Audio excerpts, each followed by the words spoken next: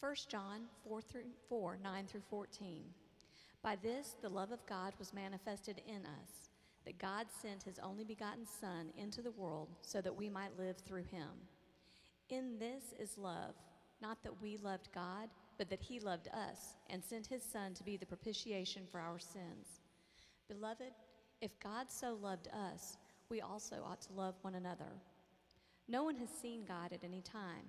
If we love one another, God abides in us, and his love is perfected in us. By this we know that we abide in him and he in us, because he has given us of his Spirit. We have seen and testified that the Father has sent the Son to be the Savior of the world.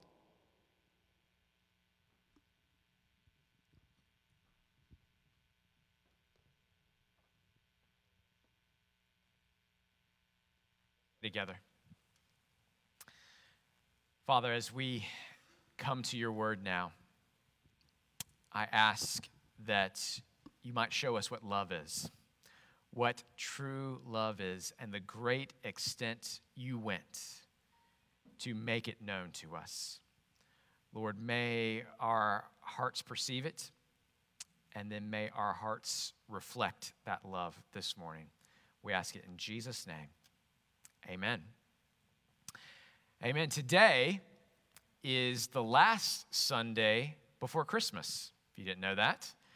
And this day is the day we've set aside for lighting the Advent candle of love each year. Love. Why does love come right before Christmas? I think it's fitting. It's a fitting thing. It's fitting that love is our focus as we approach Christmas Day.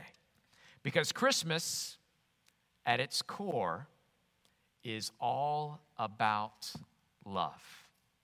All about love. Christmas, the coming of Christ, the incarnation, God taking on flesh like ours, it's all a display of God's amazing love. We'll look together at a verse that says exactly that in a moment in 1 John chapter 4. We'll see it. But first, I want to ask a question, a very basic question. What is love? What is love? Baby, don't hurt me. Don't hurt me no more. What is love? What is love? How you answer that question is largely shaped by your worldview, how you see the world. What is love? If your worldview is one of materialism and scientism, where everything must have a physical, material explanation, then your view of love is going to be very restricted, isn't it? It's restricted to those things. If you believe observable science can explain all things, that's what you believe, but then that faith is put to the test when you encounter something like love. What is love? What is love in a purely materialistic world? Love is nothing more than chemical reactions. Love is nothing more than brain chemistry.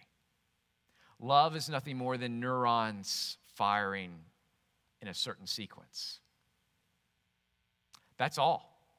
That's all that a husband's love for his wife is, brain chemistry. That's all that a mother's love for her child is in a purely materialistic world. There's nothing more than brain chemistry coupled with evolutionary conditioning. Mothers who didn't love their children died out. Those children didn't make it. Husbands who didn't love their mates walked out. Only those with the right brain chemistry stayed, had a family, reproduced themselves.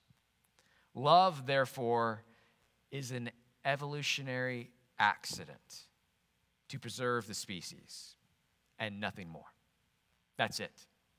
In a purely materialistic world, there's nothing more. If you think we are only material beings, then love can ever only be chemistry and conditioning. Love can be nothing more than what science can observe. But there is a problem with that, isn't there? We aren't satisfied with that for good reason. We aren't satisfied with what science can observe. We all know deep down that there is more to love than that.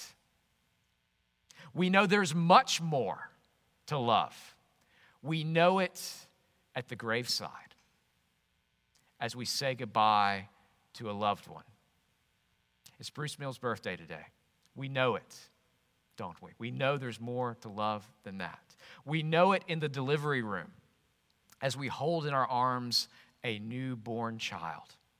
We know there is more to love. We know it at kindergarten graduations, at holiday gatherings with family, at meals around the table with beloved friends. We know there is more to love than neurons firing. We know it instinctively that there is more. We attend weddings, and as we look into the eyes of the bride and groom, we know there is more to this thing we call love than what science is capable of observing. In truth, we know that science cannot tell us the greater part of what love truly is. But God can. God can tell us. Just as the author can tell us more about the plot than any one character in it, God can tell us more about what love really is than any character who's experienced it in the story. Even if that character were a Sherlock Holmes, right? The one person who always knows more than Sherlock is who? Sir Arthur Conan Doyle. He wrote the book. He wrote the story. He knows all that's going on because he's the source of it all. You see that? God knows best what love really is because he's the source. And he's told us what it is. This morning, God holds out to us Christmas as Exhibit A. This is what love truly is. This is it. You want to know what love is? God asks. Here is the object lesson. Look at Christmas. Look at Christmas. Look at Christ coming into the world. This morning, we're going to look at 6 verses in 1 John chapter 4. Hopefully you have your Bible open there. 6 verses, and I want to draw out 5 points from these 6 verses to illustrate the connection between Christmas and love. And here's the first one. Christmas, point number 1, Christmas is about a manifestation of love. A manifestation of love. We see that in verse 9. By this, the love of God was manifested in us, that he sent his only begotten Son into the world so that we might live through him. John tells us in verse 9 that Christmas is about the manifestation of love, of God's love. If you don't like the word manifestation, it's kind of a long word. You can use the word testimony instead. Christmas is a testimony of God's love. If you're taking notes and both manifestation and testimony don't do it for you, feel a bit too much, just write the word show. Christmas is about a show of love, a display of God's love. God showed his love to the world by sending his Son here to us. So, in order for us to better understand what love is, we first need to understand what this means. What does it mean that God sent his only begotten Son into the world? If by this the love of God is manifested, what then is involved? What's at stake in the incarnation? Well, we could highlight many things here. I want to focus on one. This love displayed in the incarnation, this love displayed at Christmas, is a love that humbles. It's a love that humbles. Here we see the setting aside of rights for the sake of love. In the incarnation, what we celebrate at Christmas, we see God willingly set aside his rights, humble himself. The one who made everything becomes a baby incapable of making anything. The one who fills all things now only fills a virgin's womb. The one whose sight pierces all things now becomes a child with blurry vision.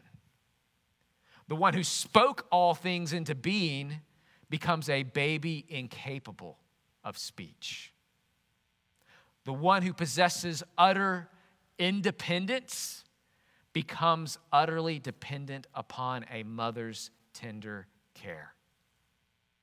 That's a love that humbles. The child in the manger is actually God, come to dwell with us. He's God who has laid aside his rights and added our humanity to his deity. All the essential properties of God and all the essential properties of man coming together in a beautiful marriage. The God-man, fully God, fully man. But in that union, there is a humbling. By adding humanity to deity, there is a humbling. There's a laying aside of divine rights for love's sake. If you want to know what Christmas teaches us about love, it's that love puts others before self.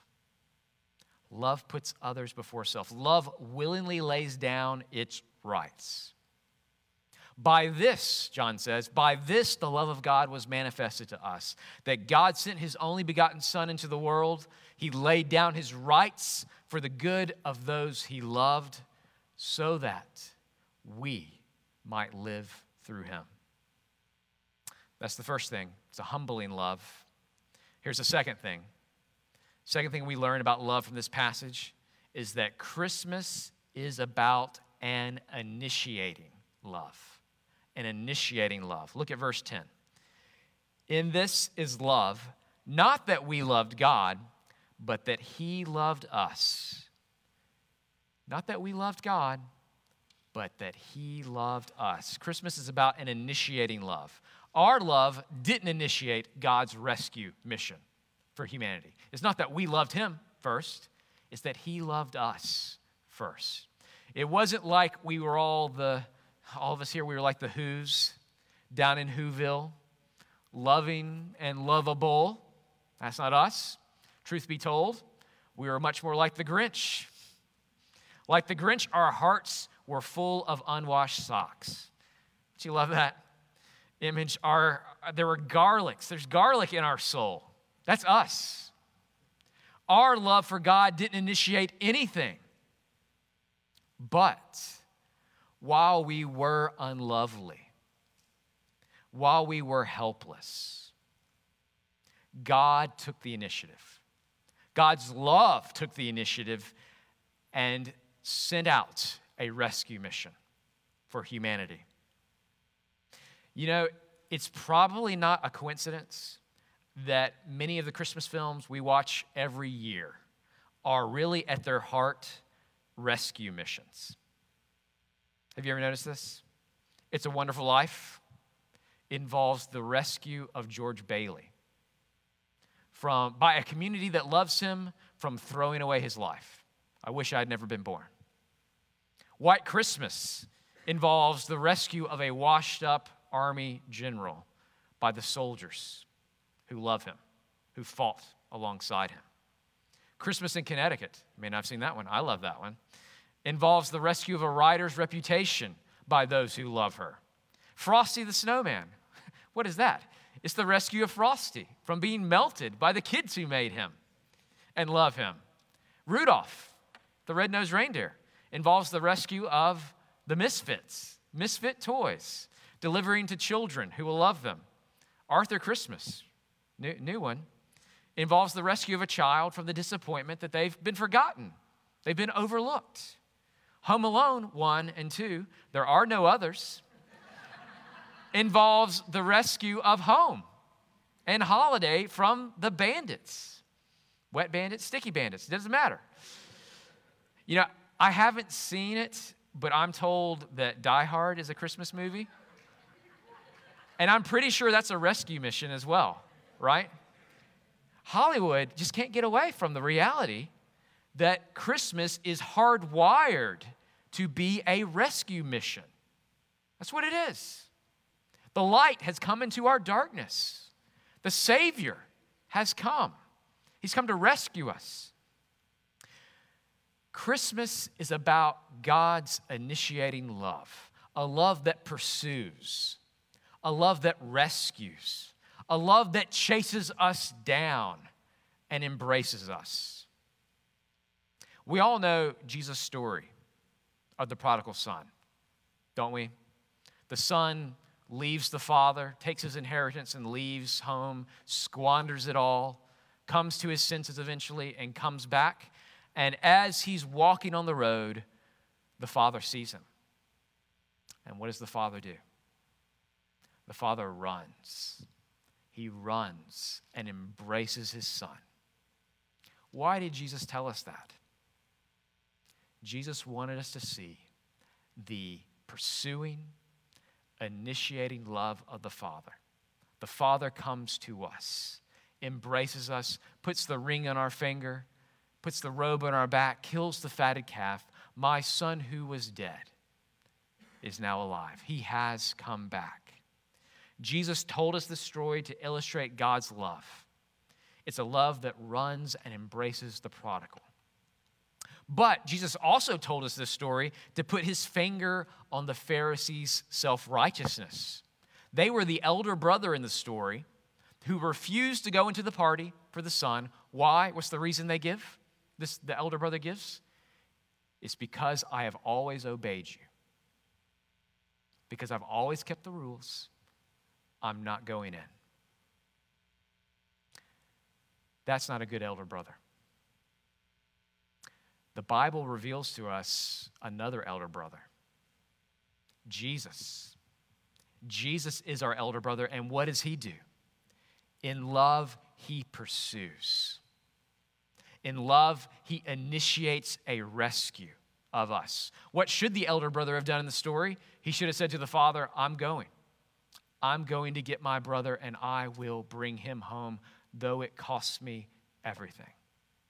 Though it cost me my life. And that's exactly what it cost him. Christ is an elder brother unlike the Pharisees. Jesus is an elder brother full of initiating love, pursuing us, laying aside his rights, giving his inheritance away to us. He left heaven for earth in pursuit of us. He initiates when we cannot. So, if we want to love like Jesus, what must we do? We must initiate. We must pursue. We don't wait for others to love us first. We don't wait for those to appear who are worthy of our love. We have a love that initiates because that's exactly what God has done for us. Look again at verse 10. In this is love, not that we loved God, but that he loved us and sent his son to be the propitiation for our sins. Christmas is about an initiating love in verse 10. And, verse 10, it's also about a punishment absorbing love. Punishment absorbing. That's the third point. A punishment absorbing love. God sent us his Son to be the propitiation for our sins. Christmas is about a punishment absorbing love. That idea is all tied up in that one word, propitiation. Have you ever read J.I. Packer's classic book, Knowing God? There's a whole chapter on this. This is the heart of the gospel, one word, propitiation. Now, I know that's a word that you use every day, right? Propitiation. Kids, you've spoiled mom's restful evening. Now, who wants to come make propitiation for that? Right? Who wants to absorb the punishment? It's a very specialized word. We don't use it hardly any anymore. And your Bible may give a different word or a couple of words because we don't use the word propitiation. The original Greek word carries the idea of wrath being absorbed, like a sponge soaking up anger over an offense. Because the truth is, you've offended someone. I've offended someone. We've all offended creation's king. He says, the law is love the Lord your God with all your heart, all your soul, all your mind, all your strength. Guess what? On your best day, you're not doing that. You fall short. We all fall short. You've committed cosmic treason. You had an infinite obligation to obey God, and you blew it day by day. Someone now has to absorb justice, has to absorb the punishment of the king's just anger, of his righteous wrath. The Bible says that God the Father sent his Son to do just that. This was Jesus' mission. From the moment of his birth in Bethlehem, he was born to die in our place, absorbing the punishment that was due to us. My father tells the story of a classroom that was in chaos. I think it's probably around the turn of the 1900s, maybe like mining town, rough kids. They drive one teacher out of town, another comes in, and it's like the Wild West. We got to set up some rules here. And the kids begin to realize this too. No one wants to live in complete chaos. And so the teacher says, okay, what are the class rules going to be, kids? You get to decide. And I mean, they say things like, no bullying on the playground. We don't like that. I don't like that when that happens. Okay, what should we do when that happens? It's the rod, right? It's the ruler. Smack on the back. What else, kids? Stealing, right? If anyone steals, well, we don't like things stolen from us. Same thing. Smack, smack. And you know what happens? Eventually, the rules are set up and someone breaks the rules. Someone breaks the rules. Someone steals a treasured eraser from someone else, and the search is done, and it is found in little Jared's possession. And Jared is a scrawny guy and the littlest of the class, and punishment has to be done. Justice has to be served. And the kids look at Jared and they think, we don't want this. We don't want to see this.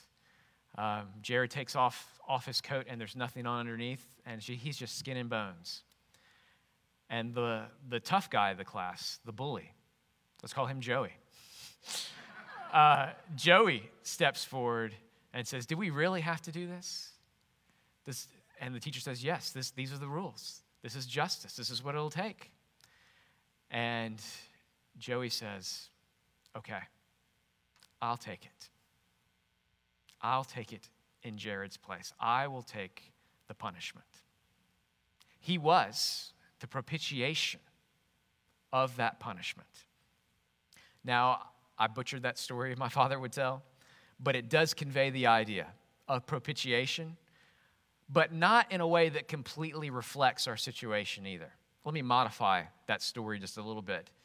Instead of a thief who stole a prized eraser, we have committed cosmic treason against the king. Instead of a poor boy named Jared, it is willful rebels who have done this. We have put our fists in the face of God and said, no, we will have it our own way. Instead of the school tough guy who stands forward, take the punishment, it's the king's son, his only perfect son. And instead of it being licks from a ruler, it is crucifixion upon a cross. It is death, is the punishment deserved. That's our real situation. The love that we see in Jesus is a punishment-absorbing love. It's a lay down your life kind of love. Jesus said, greater love has no one than this, than he laid down his life for his friends. What's the next thing he said? You are my friends. You are my friends. I lay down my life for you. This kind of love demands something from us, doesn't it? To be loved in this incredible way ought to demand something from us. This kind of love that loves us as we are also refuses to leave us that way.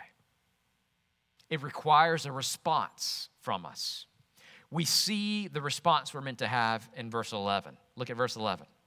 Beloved, if God so loved us, we also ought to love one another. Here's the fourth thing I want you to see. Christmas is about a contagious love. A contagious love. Verse 11, if God loved us in this way, we ought to reflect that love to others. We ought to do that as well. Here's the beautiful truth. God isn't calling us to do anything that he hasn't first done for us already. God does call for a response from us.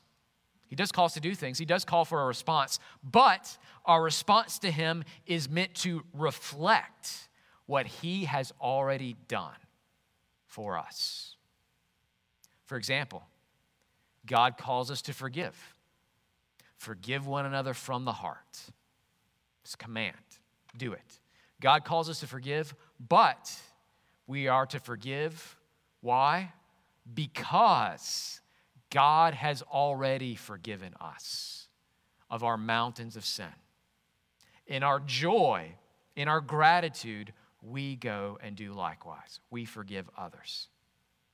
God calls us to remove our anger from others because he has already removed his anger from us at the cross. God calls us to bear one another's burdens because Jesus has taken our burden upon himself already. God calls us to welcome and accept others. Why? We're to do it just as Christ has welcomed and accepted us. Your response, God's calling for a response. Your response is meant to be a reflection of what Jesus did for you already through the gospel. Here we see the exact same thing again. God calls us to love one another because he first loved us. It's a response. Love lavishly because you are loved lavishly. Our love, therefore, isn't to be a white-knuckled willpower thing. I'm just going to do it. Our love is to be one of wondrous gratitude. I'm just so grateful. I'm loved in a way I do not deserve.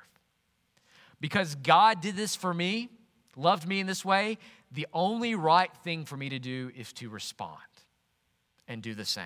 Because God's lavish love for me, because of it, I can love others, even the most undeserving, even those who will not love me back. Why? Because God loved me when I didn't love him back. God loved me when I was undeserving of that love. This makes obedience not something that we muster up within ourselves, but an overflow of what we have received.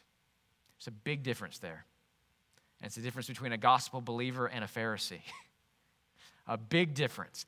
God pours out his love in our little broken cup. That's who we are.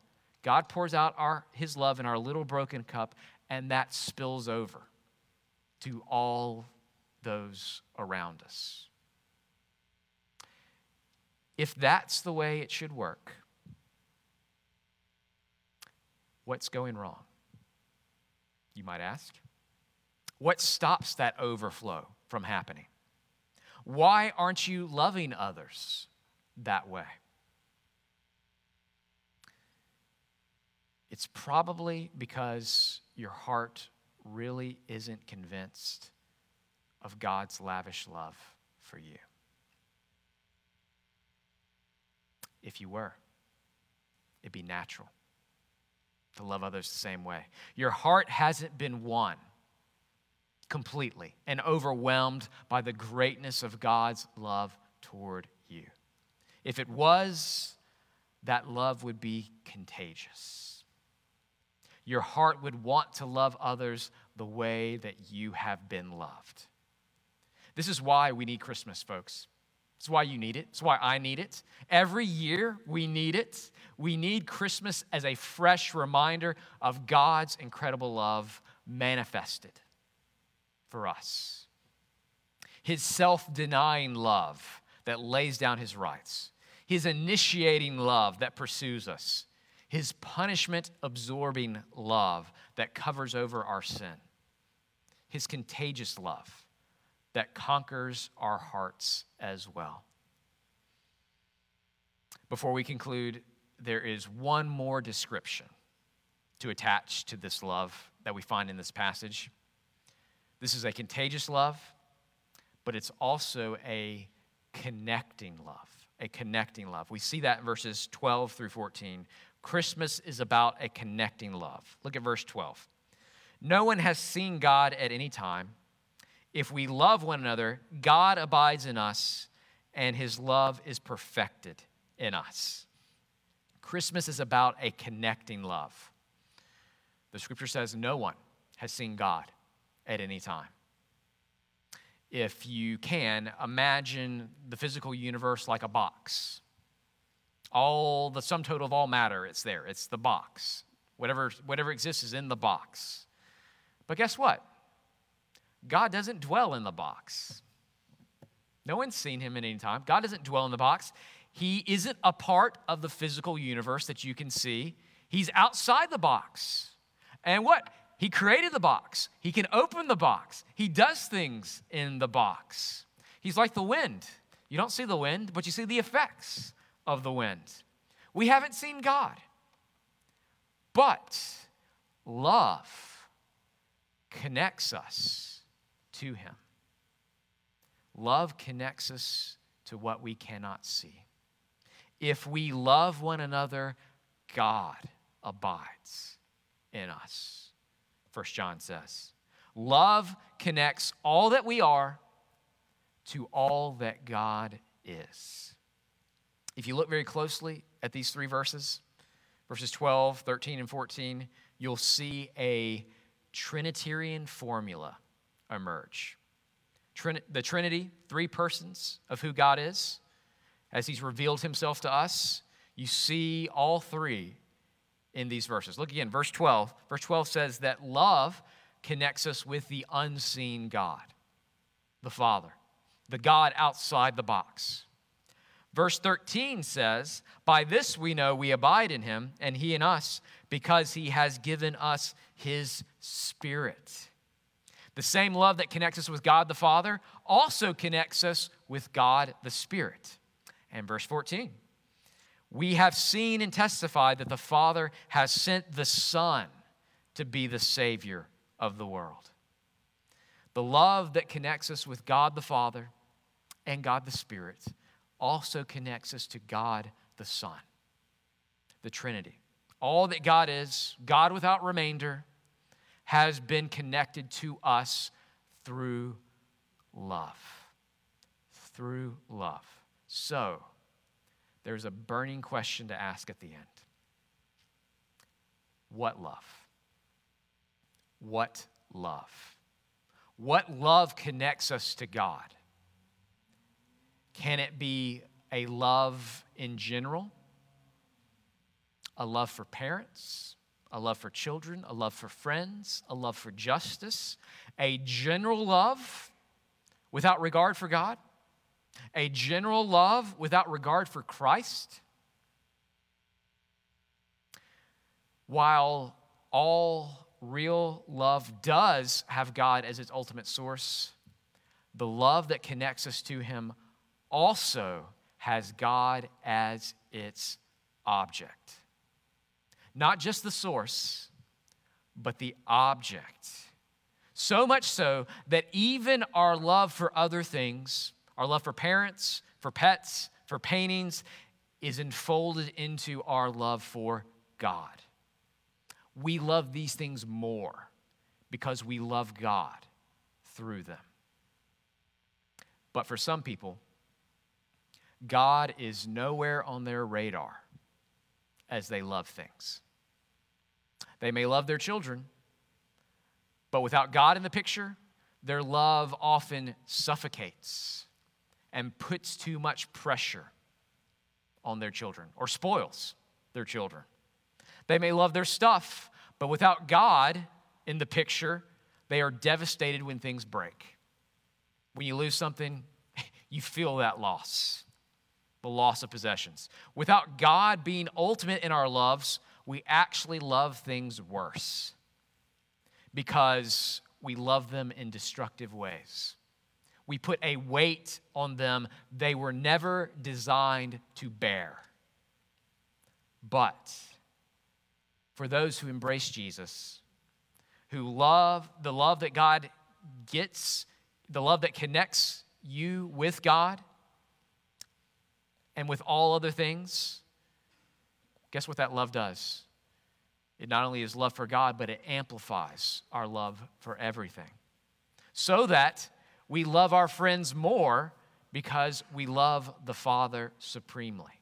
We love our spouse more because we love the Spirit that stirs up our hearts. We love the seaside more because we love the Son who rules over every wave.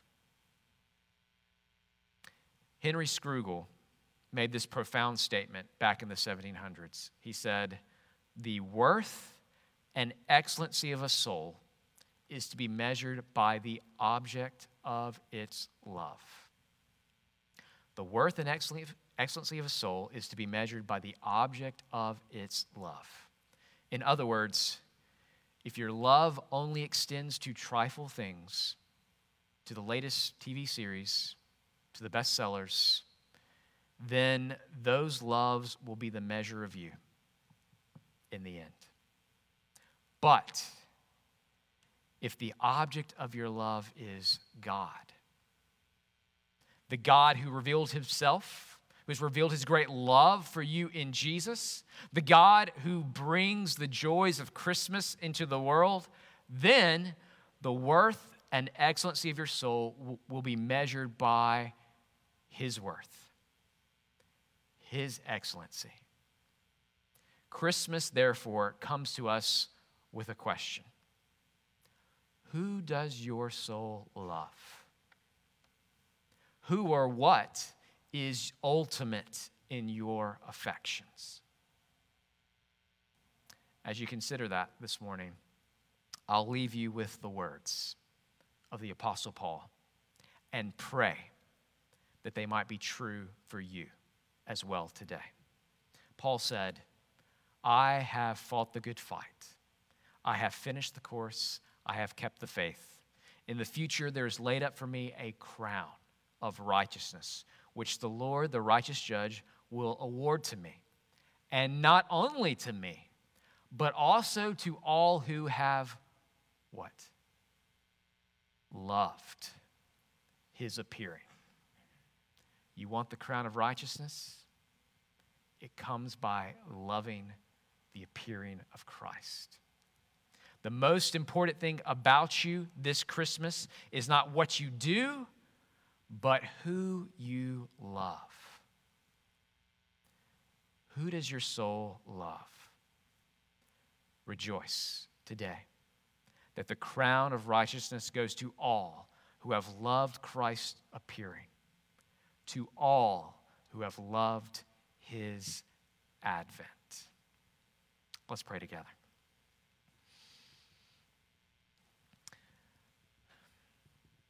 Father, as we respond now to your word, I pray that our hearts would afresh and anew perceive how great this love is that leaves heaven for earth in pursuit of willful rebels and sinners like us. How great the love is that pierces darkness, our darkness, with your light. How great the love is that walks in our shoes, knows our sorrows and our pain, and takes upon himself our punishment. Tastes death for us that we might not need to taste it for ourselves, and restores us back into fellowship with the God who made all things. May we know this love and feel it afresh this morning, and may our heart's response be love. Love for one another, love for the unlovely, love for the undeserving, a love that pursues. May this be our heart before you this Christmas, one of joyful gratitude and response to your great love for us. We ask this in Jesus' name. Amen.